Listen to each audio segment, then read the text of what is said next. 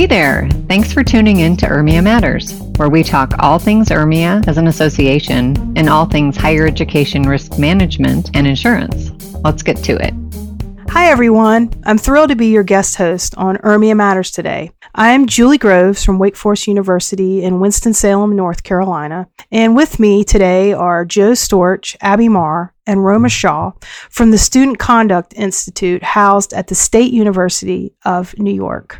Welcome, everybody. Today we're going to be talking about RAPID, which is a free, customizable, and high-quality training designed for colleges and universities to quickly, efficiently, and accurately train responsible authorities under the Clery Act, Title IX, and other campus policies. Joe, would you mind introducing yourself and your team to the listeners? Sure. Thanks, Julie. It's so great to be with you and so great to see my friend Jenny for many years on this podcast. Proud to be back on URMIA Matters. I'm an attorney in the SUNY Office of General Counsel. I also serve as principal investigator for a number of programs we have here at the State University of New York that address the prevention of and response to violence on campuses and in the community. And I'll turn it over to Abby to introduce herself and then Roma. Hi, I'm Abby Marr. I'm an assistant director of the Student Conduct Institute. In that role, I work primarily with institutions to respond to incidents of sexual misconduct, in particular thinking about Title IX issues.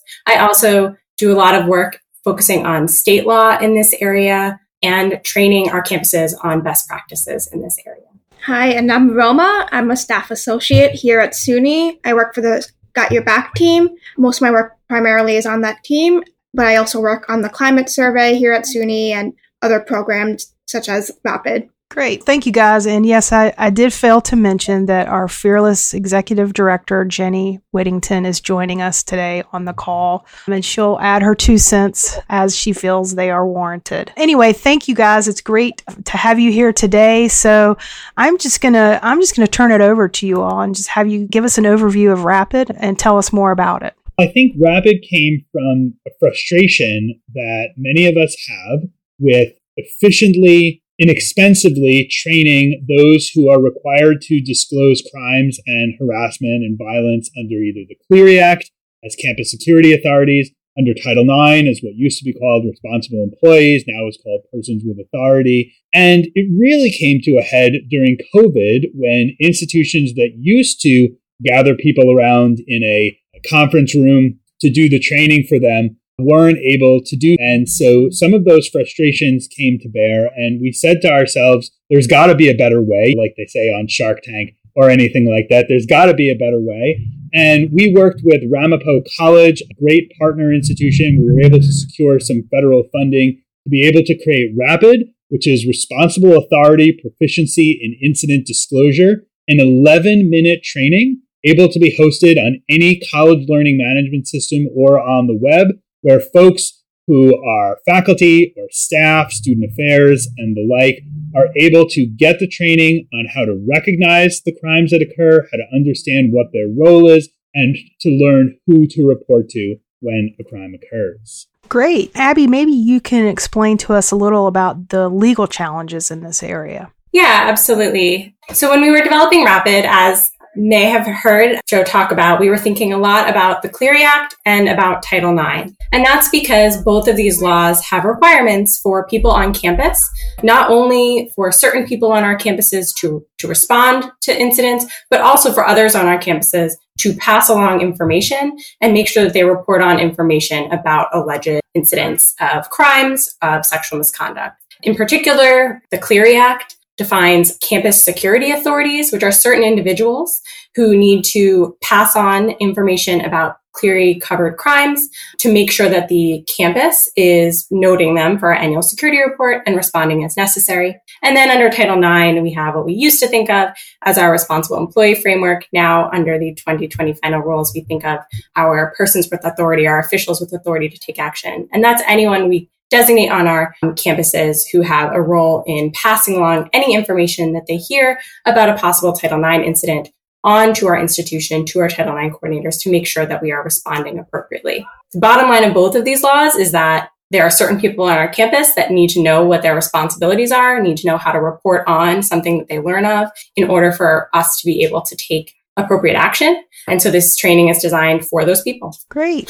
So, Roma, I think Joe touched a little bit on it, but can you tell us how you all came about developing this program? Obviously, COVID has been a frustration for everyone. Is this something that you thought about working on prior to COVID, or has this really been driven by the remote work nature of COVID? I think it's been a combination of both. COVID definitely helped push us further into getting this done in time for the for what was happening in regards to COVID, but we also we knew that we needed an online version of this kind of training that doesn't have to be in person, because oftentimes a lot of campuses are running trainings that are an hour, 2 hours in person, and it's hard to keep people engaged, especially people that aren't really that involved in the Title IX Clery Act work, your chemistry professor or your Spanish teacher on campus that probably wouldn't want to be at a 1 hour, 2 hour training. So we really wanted to create something that was short and got the main points across that Abby was talking about in terms of the laws. And since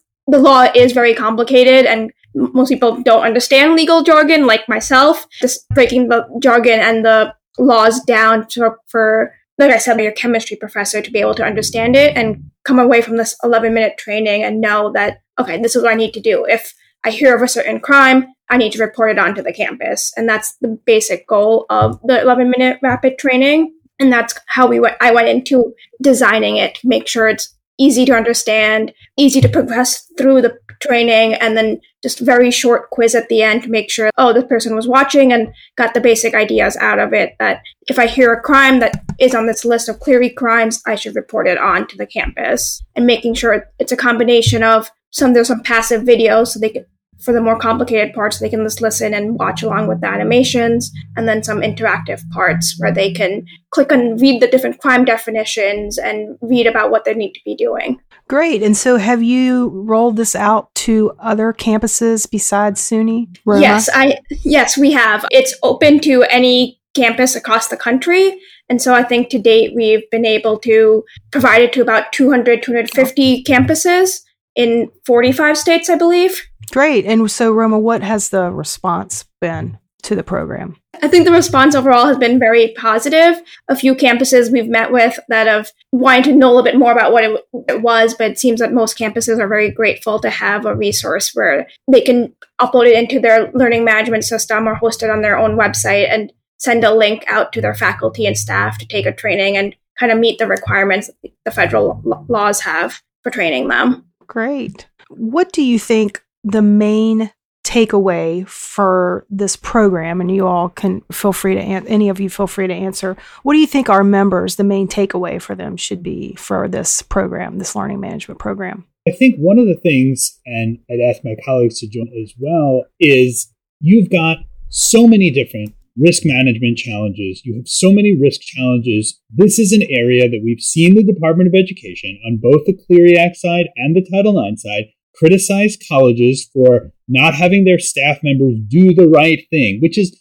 it isn't really hard. It's recognizing crimes, harassment, violence when they occur, and picking up the phone. We don't need our faculty members to conduct a 6-week investigation. We don't need our athletic coaches to run a hearing program. We just need them to bring in those folks from the core of the campus who have those hours and hours of training and how to investigate and adjudicate. We know this is a program, or we know this is an area where colleges have seen challenges. We know it's an area where the Department of Education has criticized colleges for not getting it exactly right, identifying the folks who are in these roles, training them, and having them do the minor things they need to do. So we're always thinking at SUNY about ways in which we could take bite-sized chunks of compliance obligations, apply tech and law and best practices to them in a way that takes it off the list, that lets folks who are risk managers, who are insurance professionals, now concentrate on the next and higher and more complicated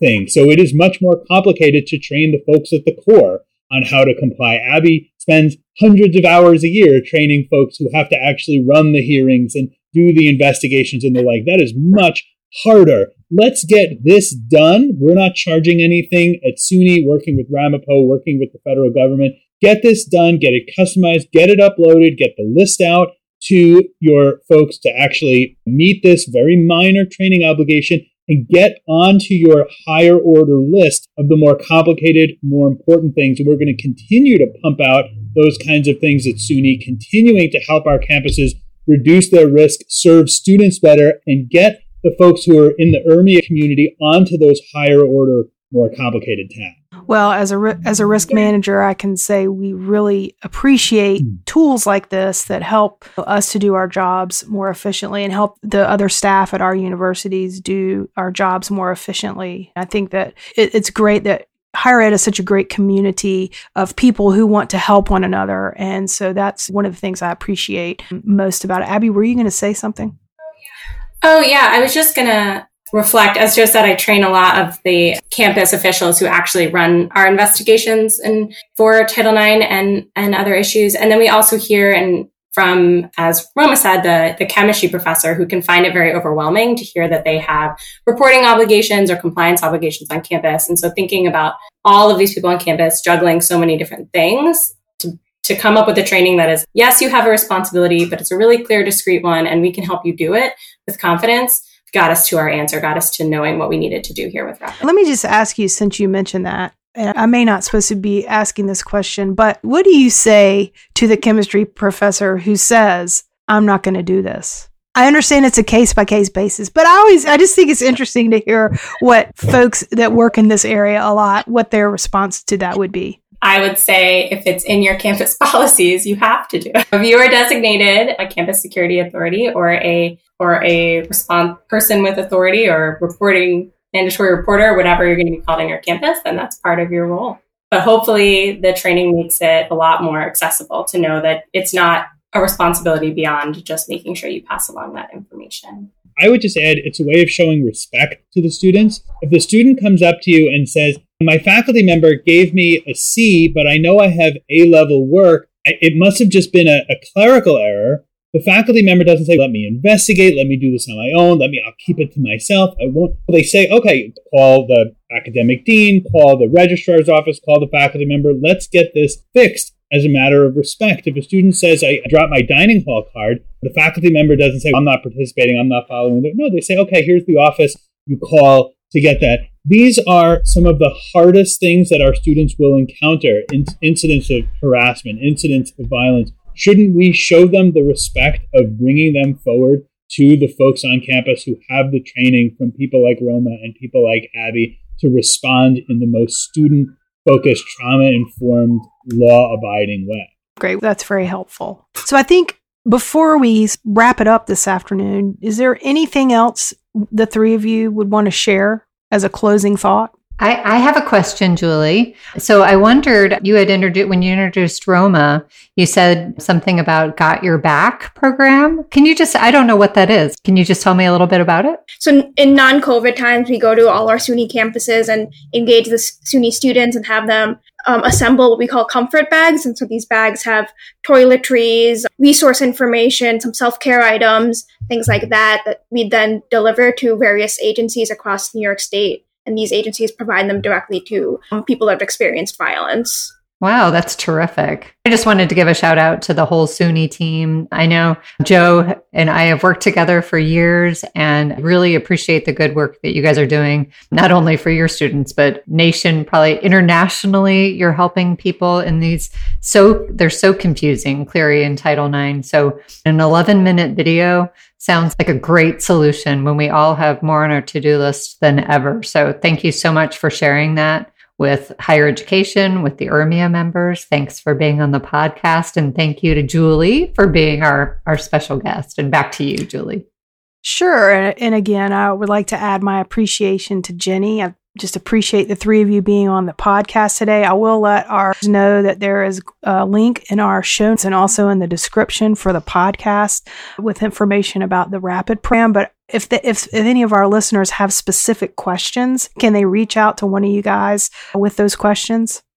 Yeah, email rapid@suny.edu, and that will get to our team at suny.edu/rapid, or search Rapid SUNY in any search bar, get to it right away. Great. So you heard it here, folks. You have a resource that you can reach out to. So again, thank you all so much for being on today. We really appreciate, on behalf of URMIA, we really appreciate you all sharing this resource with us. So I really want to today, and this wraps up another episode of URMIA Matters.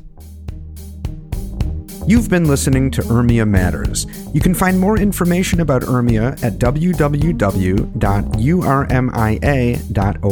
For more information about this episode, check out the show notes available to URMIA members in the URMIA Network Library.